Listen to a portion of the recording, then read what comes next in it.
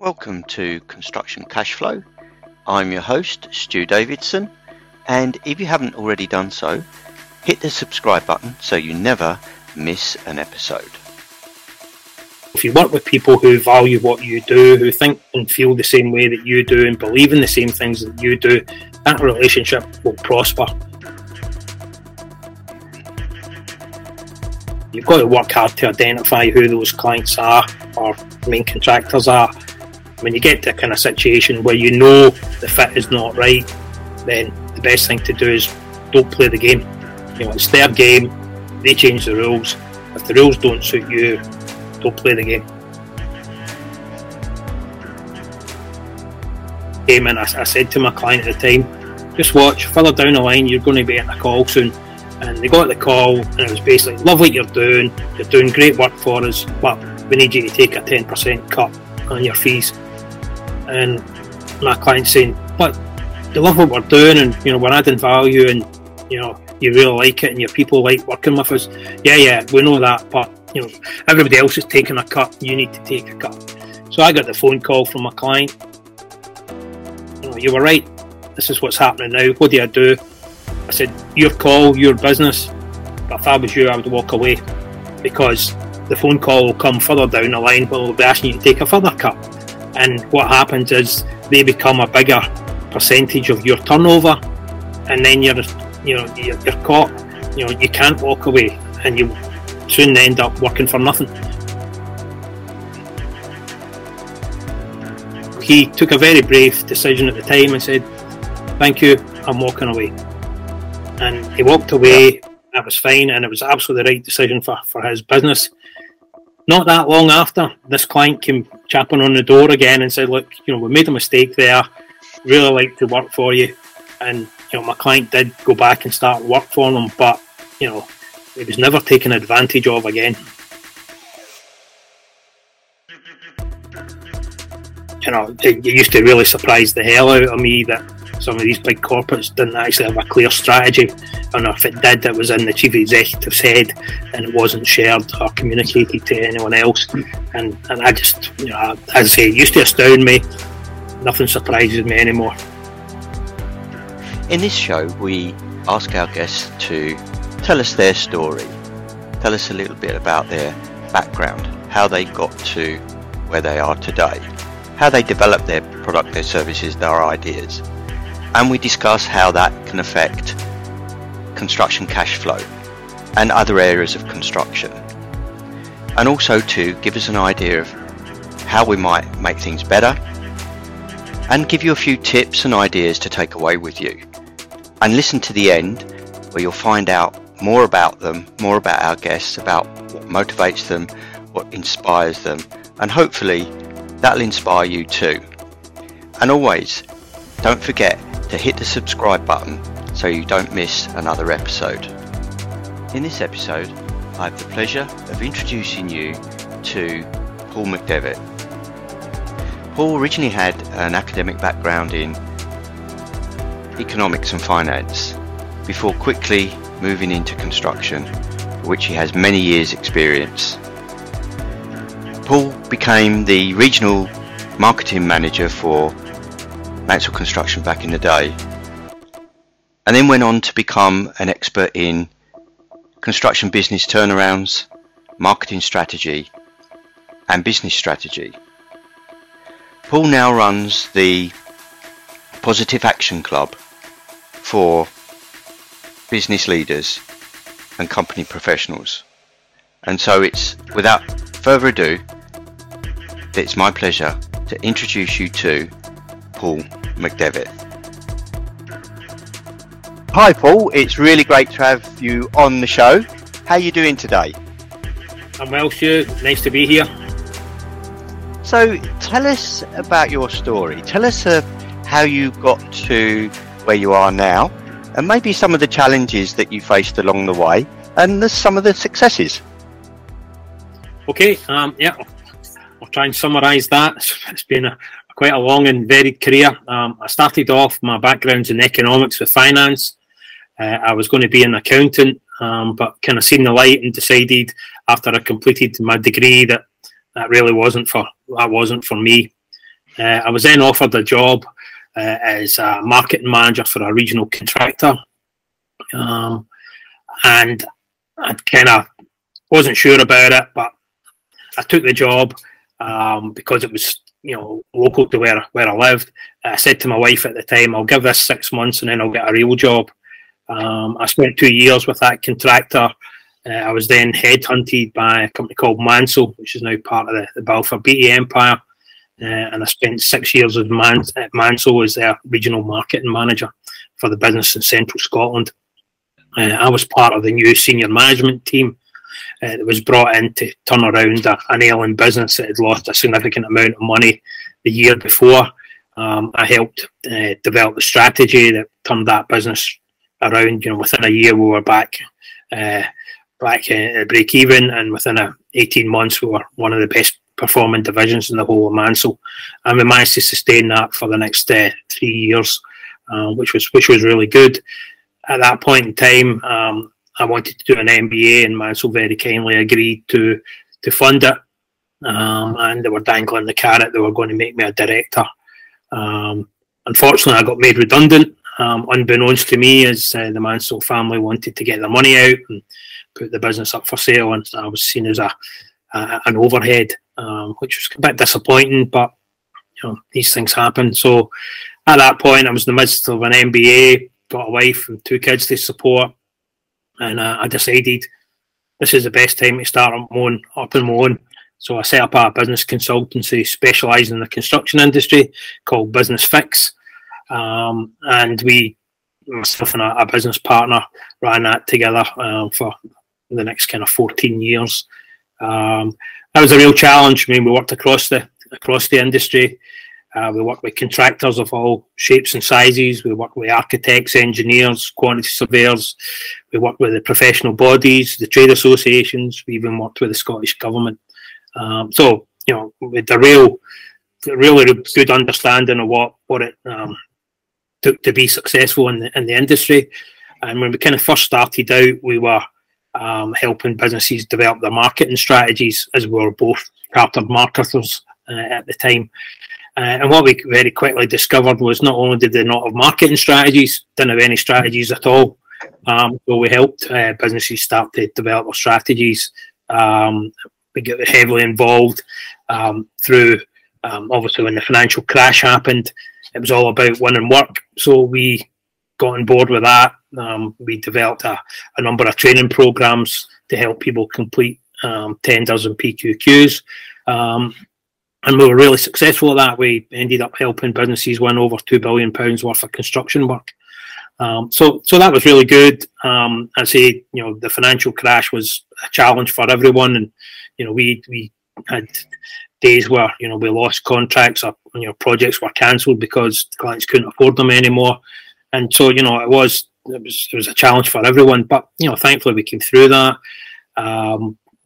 My business partner, was significantly older than me, decided he wanted to kind of start to wind down. And at that point, I'd get offered an opportunity by a client of mine, a mechanical and electrical business, who asked me to go away and think about what I wanted to do and what it would take to get me to join. So it's not often you get the opportunity to design your own role. So I joined that.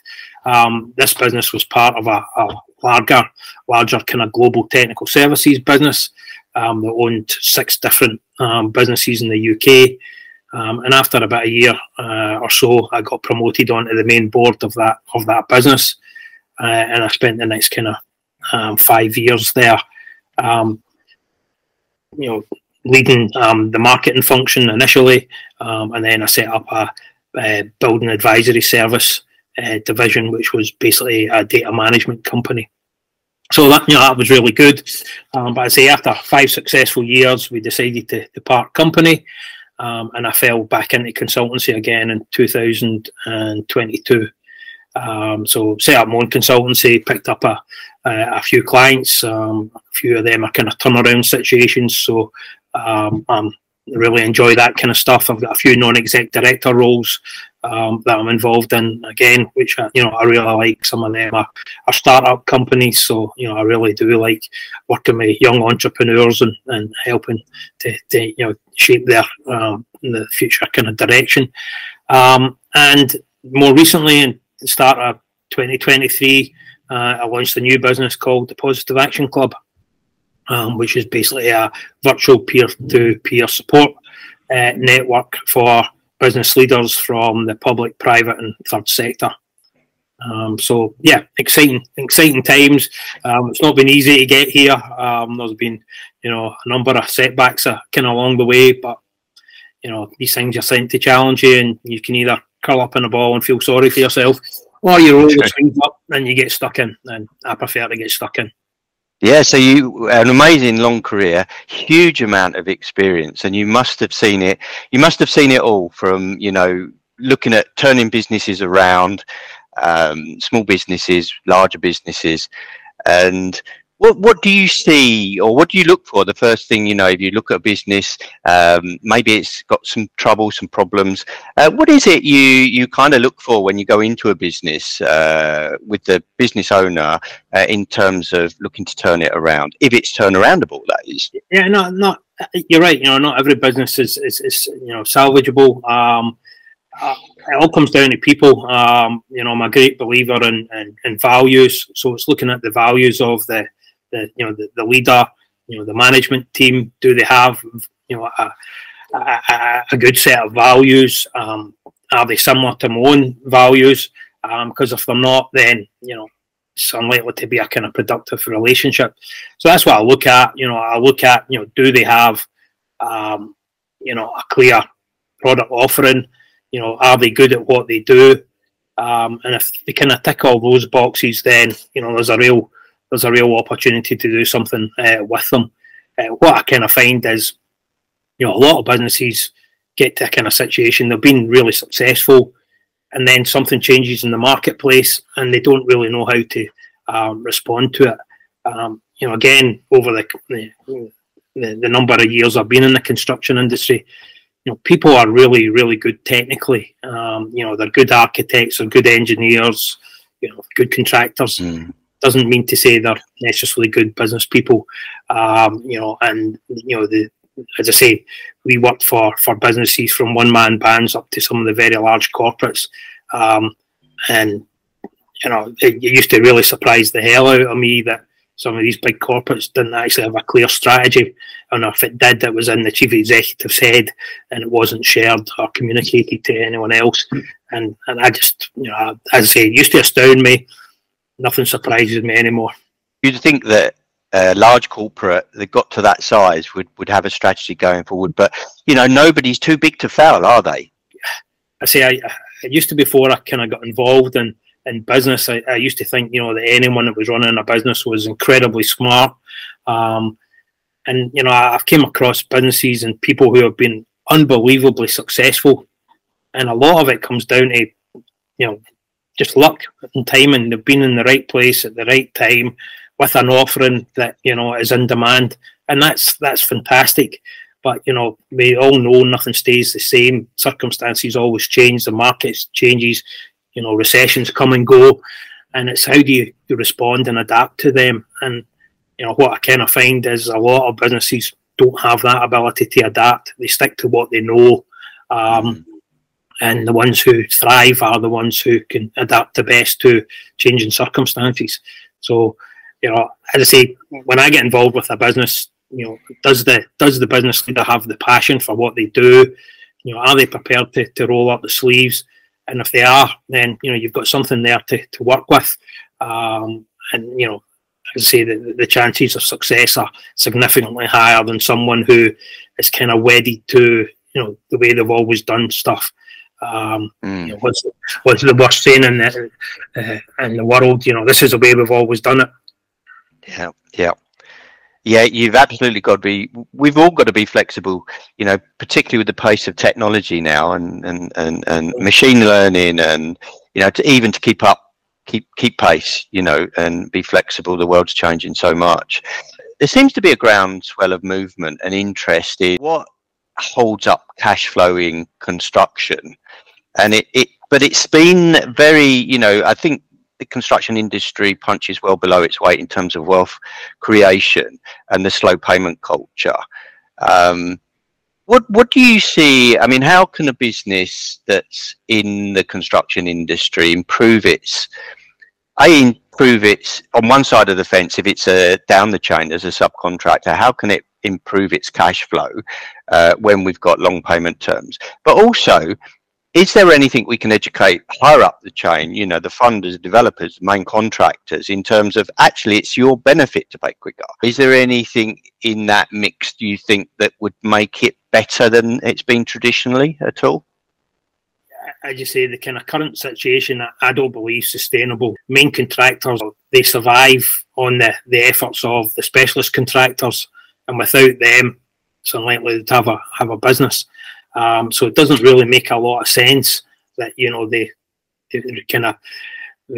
introduce these long payment terms. You know, they don't pay, they try and look for discounts at every opportunity, affectionately known as subby bashing.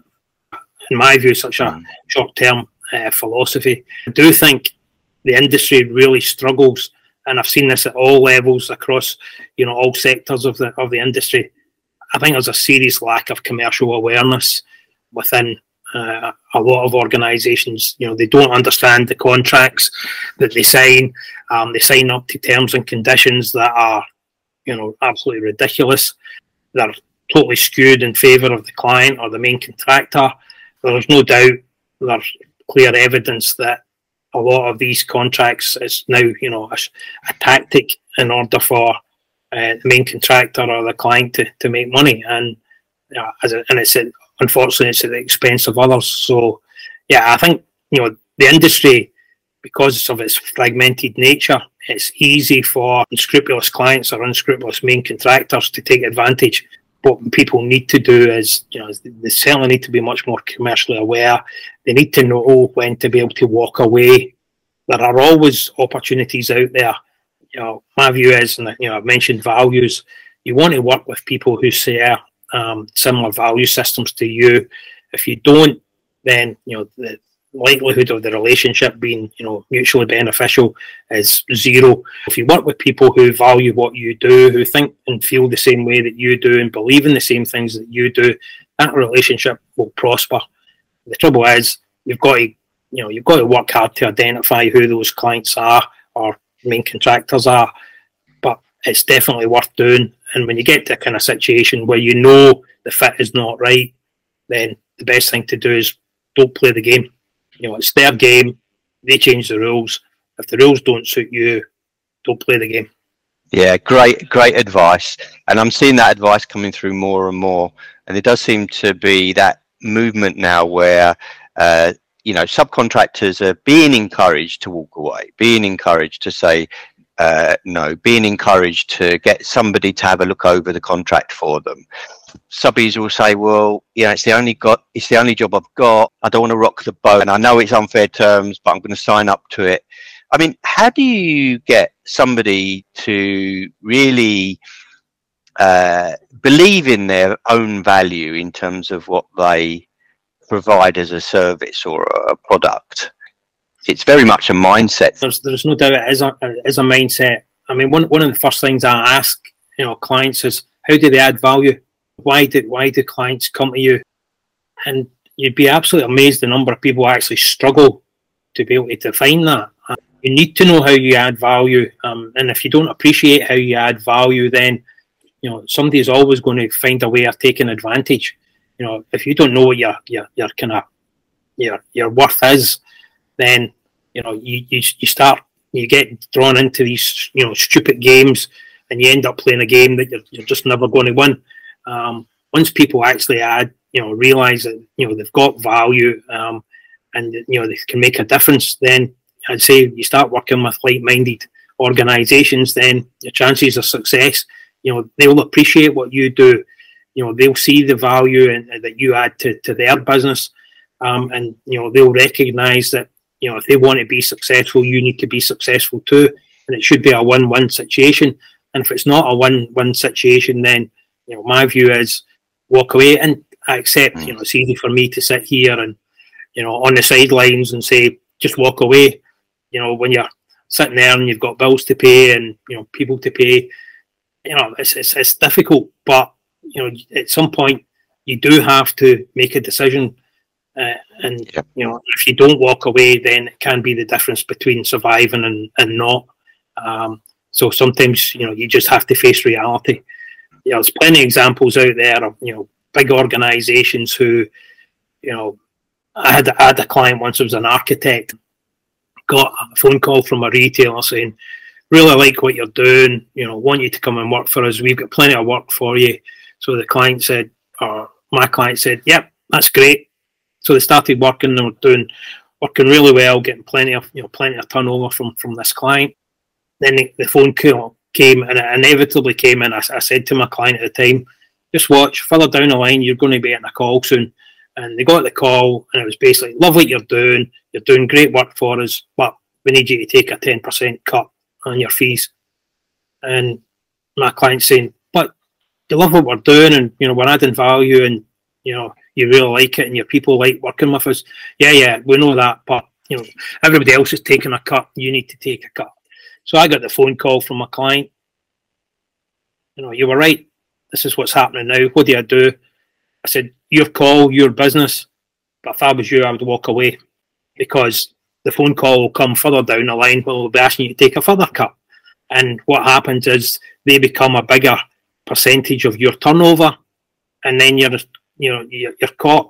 You can't walk away, and you soon end up working for nothing. He took a very brave decision at the time and said, thank you, I'm walking away. And he walked away. That was fine, and it was absolutely the right decision for his business. Not that long after, this client came chapping on the door again and said, look, we made a mistake there, really like to work for you. And my client did go back and start work for them, but he was never taken advantage of again. And that's a really, really good message, Paul, that hopefully the people that are listening will take that on board. It takes a little bit of bravery, but if you recognise, as you said earlier, if you recognise your own value, understand why you stand out, and really it comes back to what you mentioned earlier. You look at the marketing and the commercial side that many construction and professional businesses don't have. They don't necessarily work with clients that are a good fit. They don't know how to work out whether they're a good fit, and they become commoditized. And I've fallen for it myself in my quantity surveying business, in that I've allowed myself to become commoditized at times. That I can get a QS down the road for half the price, and it's very difficult when you're in that situation to actually feel that you have a value. And I think I've progressed now to, well, if you're saying that to me, you don't really value what I'm bringing to the table. So we're probably not a good fit. So let's walk away and then look for a client and focus my marketing on clients that see the value in what I do, or would rather work with me because they like working with me and I like working with them. Yep. And we have something of value for each other. But I think the thing to realize is not everyone is going to see your value. And it's being able to determine that at an early stage and walk away, like you say. I'd say it's easy for me to kind of sit here and say, this is what you should do. When you're, as you say, you've got bills to pay and staff to pay. That makes these kind of decisions, much more difficult. But I think you've got to be, you've got to kind of do your homework. You've got to know what an organisation's reputation is in the marketplace. With technology now, it's you just need to go onto the internet. You can find whatever you want to know about an organisation, whether they're good, bad, how often are they in court. These things are readily available. So if and you hear in the marketplace, or you're talking to other subcontractors or suppliers, and they're saying, look, we're struggling to get paid here, just don't do it. You might have to work a little bit harder to go and find, a decent client, but I say, just don't play the game. If you've got a really decent client, then the onus is on you to make sure that you build that relationship. That it's mutually beneficial, and that whatever work the streams they have, they come your way because you're good for one another. You're there to support one another, through thick and thin. And those opportunities are there. Those clients do exist. I go back to when I worked at Mansell. Mansell worked for, and certainly in Central Scotland, for a large number of the universities. And there was one particular university. We dug them out of holes. I don't know how many times, bent over backwards. Accelerated programs, and you're working for peanuts compared to what other universities were paying. And we eventually took the decision. Sorry, it's not a level playing field here. We're a national contractor and we're competing with one man in a van.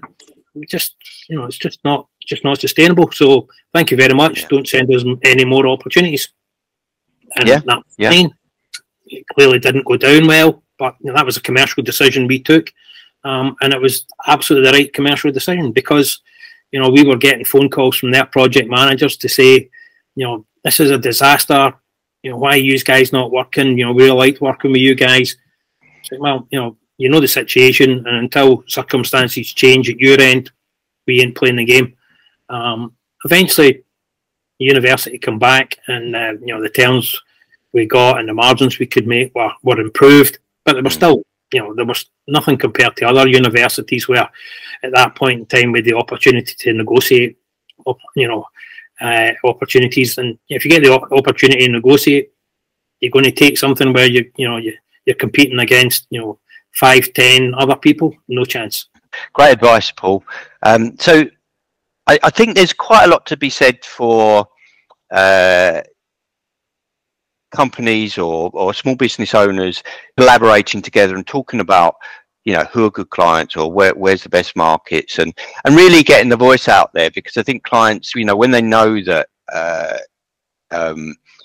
subcontractors or contractors are being a bit more selective about who they work with, they've obviously clearly got to improve their game as well and say, look, with this supply chain, it's not about us and them. This is about working together as a team. I think it would change things. So so tell us a bit more about the Positive Action Club and why you set that up, and what's it for, who's it for, what's it set up to do? The Positive Action Club was set up for decision makers, regardless of sector or industry. If you're a decision maker, you have a problem or a challenge that you face, whether it's you in your role or the business faces, then the Positive Action Club basically brings 6 other like-minded individuals together on a monthly virtual call, and they are there to help and support one another, develop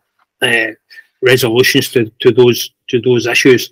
It's based on a program that myself and my business partner developed way back in 2005. We were asked to tender for a pilot program that was run on behalf of the Sector Skills Council. CITB were project managing it, and there was 3 pilots, one in Scotland that we ran, one in Nottingham, one in Guildford. At the end of the process, Henley Management College independently evaluated the programmes, and at the end of that they said ours had developed or generated the best engagement levels and the best outcomes for participants. Now, Positive Action is based on the principles of action learning, which is a tried, tested and trusted process of engagement. Peer support has been around for since the 60s. So it's recognised. Unfortunately, it's more recognised in the continent than it probably is here in the UK. But that's changing. So the club, we decided, at the end of the programme, the idea was that the government would fund these programmes on behalf of the Sector Skills Council. Fortunately, the money wasn't available, so that didn't happen. My business partner and I then ran a number of programmes through the course of 2006, 2007, where we had over 60 business leaders participate from, as I say, all sectors. In the pilot programme, we had an architect, a quantity surveyor, a financial services company, an accountant, an international digital animation company, a clothing manufacturer, a craft baker, And you're kind of sitting thinking, you know, what are these guys going to learn from one another? But it became very, very apparent very quickly that the issues were all the same. The scale complexity might be different, but the issues were the same. And, you know, and that diversity is, you know, what makes the Positive Action Club so effective. So, as I say, we ran the programs. The 60 odd business leaders went through it. The successes were, you know, superb. We've seen businesses pull back from the brink. We've seen businesses double, treble in size. We've seen businesses develop new markets, you know, enter new markets. People sorting out succession planning. You name the issue, you know, Positive Action Club can help you deal with it. But at that time, timing is everything. The programs were going well. Unfortunately, the financial crash happened. And these programs were expensive to deliver. You know, you were taking people away from the office for, you know, probably 6 days over the course of kind of 6 months. They were held in hotels. There was catering. It was expensive to run. And at that point in time, the only thing that mattered was about winning work. That's all companies were interested in. And, you know, so we decided to park the program and go away and help our clients win work. And we did that. So when I kind of set up again in 2022, I was kind of thinking, you know, what did I enjoy? What was, you know, the most effective thing I'd been involved in? And it came back to me, Positive Action Club. You know, I loved it. It was a great experience. I learned so much from it. I met some, you know, fantastic people. And I just thought, you know, that was brilliant. But I kept going back to it was expensive. You know, how do we make it work? And it kind of dawned on me, you know, we've got, you know, if there's anything positive come out of the kind of pandemic was, you know, the ability for people to work remotely and you know, the technologies, you know, progress significantly. So, you know, these kind of sessions are much easier to hold. And I thought, you know, that's going to make it much more affordable, much more accessible. So I'm going to set this up again. I went away, I spoke to previous participants to ask them their opinion and views. And the feedback I got was, you know, what's taking you so long? You know, you should have been doing this years ago. And yeah, probably should have, to be honest. But, you know, the feedback I've been getting, I've been talking to a number of, you know, individuals. Everyone I've spoken to, you know, can absolutely see the merit in it. I've spoken to a number of industry bodies and trade federations. And again, you know, they are really supportive and, you know, they're going to help me promote it to their members. So yeah, there's kind of hopefully there is real exciting times ahead. So how could the listeners find out a bit more about the Positive Action Club? It sounds amazing, and I think it's really, really important for them to have. And particularly, I can't think of anyone more experienced and more qualified to run one as just do your good self. And I think they'll get a lot out of it from you and from each other. And as you say, business has many facets. Construction people tend to look at, I'm a constructor first, or I'm a chippy first, or I'm an electrician first, or an architect might say I'm an architect first, or a QS might say I'm a QS. But that doesn't keep them in business, does it? It's, can I do marketing? Do I know about business? Can I read the balance sheet? What's my exit strategy? Because sometimes we hold on to our businesses like they're our baby, but it's not. That's not a business, is it? Your business has to run on its own. You have to think about, can it? I always think, set a business up as if you're going to sell it, and then you get the systems in place. How could they find out more about the Positive Action Club, Paul?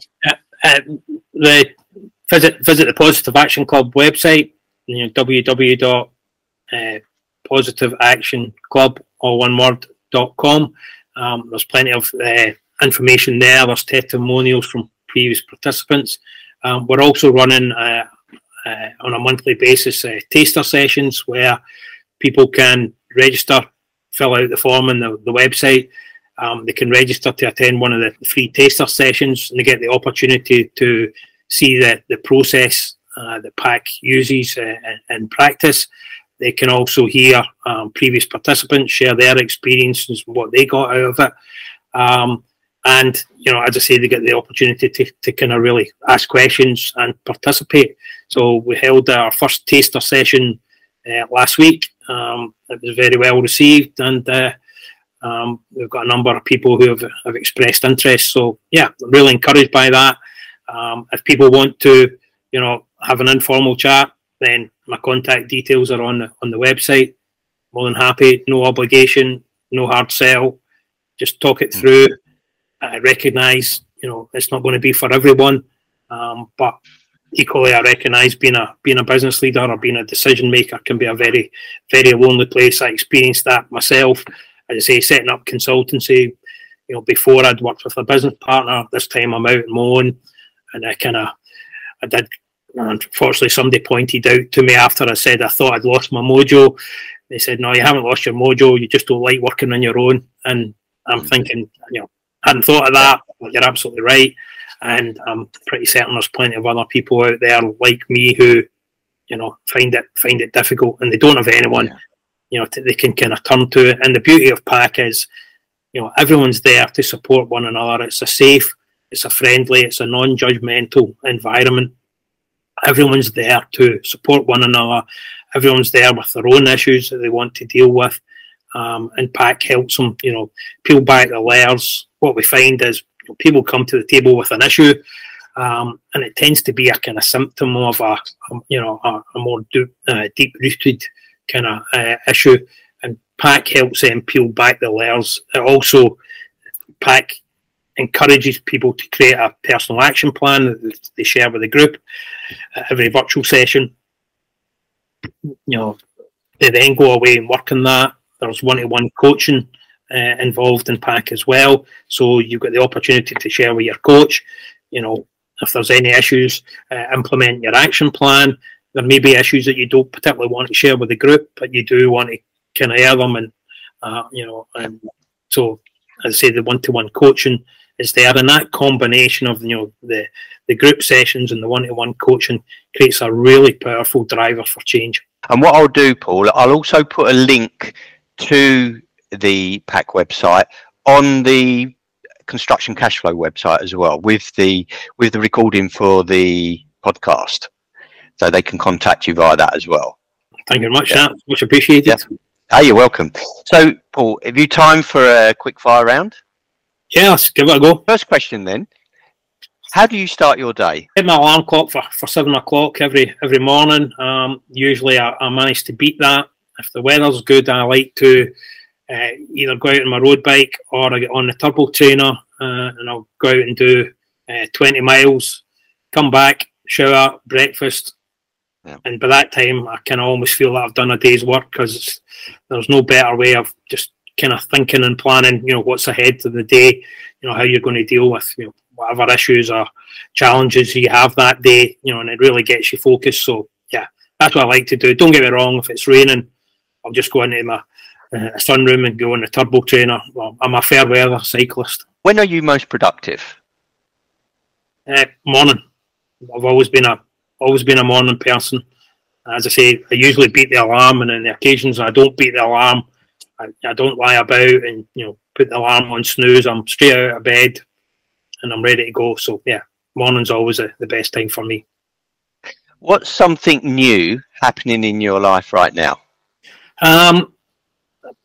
Not new, but a year or so ago, I bought an old villa on the Clyde coast, and I'm in the process of refurbishing that, and it's really challenging my DIY or lack of DIY skills. I mean, really challenging, but we're getting there. What does adventure look like to you? By nature, I'm not a traditionalist, so I like to try new things. I like to go new places. I really do like, meeting new people. So anything new, anything that kind of takes me out of my comfort zone, I'm happy to give it a go. What thing would you love to do that might surprise your friends and family? Yeah, lots of things. I'd love to go or try hang gliding. I love flying. I love the sensation of flying. The only slight downside or drawback is I'm incredibly scared of heights, and the older I get, the more scared I get. Even driving over road bridges now, I find myself trying to hold my breath and white knuckles. So how I'd ever manage to hang glide, I don't know, but I would love to give it a go. Name a challenge you overcome that changed your life. I think getting made redundant from Mansell was, I didn't see it coming. As I say, they were dangling the carrot and making me a director, paying for my MBA. And it came for a real kind of bolt from the blue. And I'd got a couple of job offers, and it was actually my brother-in-law said to me, because I talked about doing my own thing, he said, see, if you don't do it now, you'll never do it. But the timing was not ideal. A wife, 2 young kids, a mortgage, and having to pay for an MBA. But what it did do is it helped focus the mind, and it shows you if you focus your mind, then you can achieve most things. Who or what inspires and motivates you? I think what inspires me is people who face adversity and then they prevail through their determination or because they've got a strategy or a plan. I'm a big football fan, so at the moment I'm a real advocate of Ange Postecoglou from Celtic. He inherited a shambles of a team. He came in, he was written off, he was a total unknown in the UK. He came in with his own style, he stuck with it. The results initially were not positive, and the media was absolutely on his back and suggesting he would be gone by Christmas. That season they won the league, and they won the League Cup. This season they've been he stuck by his principles. He's playing really, really attacking, free-flowing football. It's great to watch. Okay, they didn't do particularly well on terms results-wise in the Champions League, but for 60 minutes they were all over Real Madrid. So they're playing really well. They're 9 points ahead in the league. They've just won the League Cup. They've got the opportunity for the treble, and fingers crossed. But as I say, there's a man sticks by his principles, believes in what he's doing, and he isn't going to get distracted. And I think that's a great example, and it's it's true in sport as it is in life and as in business. What does success mean to you? Freedom, choice. It's an opportunity to do the things you want to do.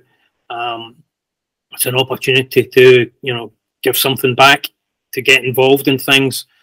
If you've got success, and you're financially secure, you don't need to kind of play the game. You can be independent. You can go and do your own thing, whatever that happens to be. So yeah, that's what success means for me. What advice would you give to your young self? Yeah. Many's a time I've said don't get involved in the construction industry, but no, that's not true. As I said to my wife, I'll give her 6 months, I'll get a real job, and 25 plus years, I'm still heavily involved in construction, and I wouldn't change it for the world. It's a phenomenal industry. My advice would be believe in yourself. Surround yourself with positive people. And don't take yourself too seriously or take life too seriously. Life's about having fun and sharing it with like-minded people. So yeah, I think initially you've got to believe in yourself. Well, thank you, Paul. Thank you so much for that. What an amazing story you've got. So much experience, story, and motivation, inspiration. I know I've taken some away with me as well in terms of what you've been saying. So thanks so much for coming on the podcast. It's been an absolute pleasure. Thanks for the opportunity. You've been listening to Construction Cash Flow. Hit the subscribe button if you haven't already done so you never miss an episode. And remember, the faster cash flows, the faster wealth grows. And don't forget, if you enjoyed the show, give us a rating and review.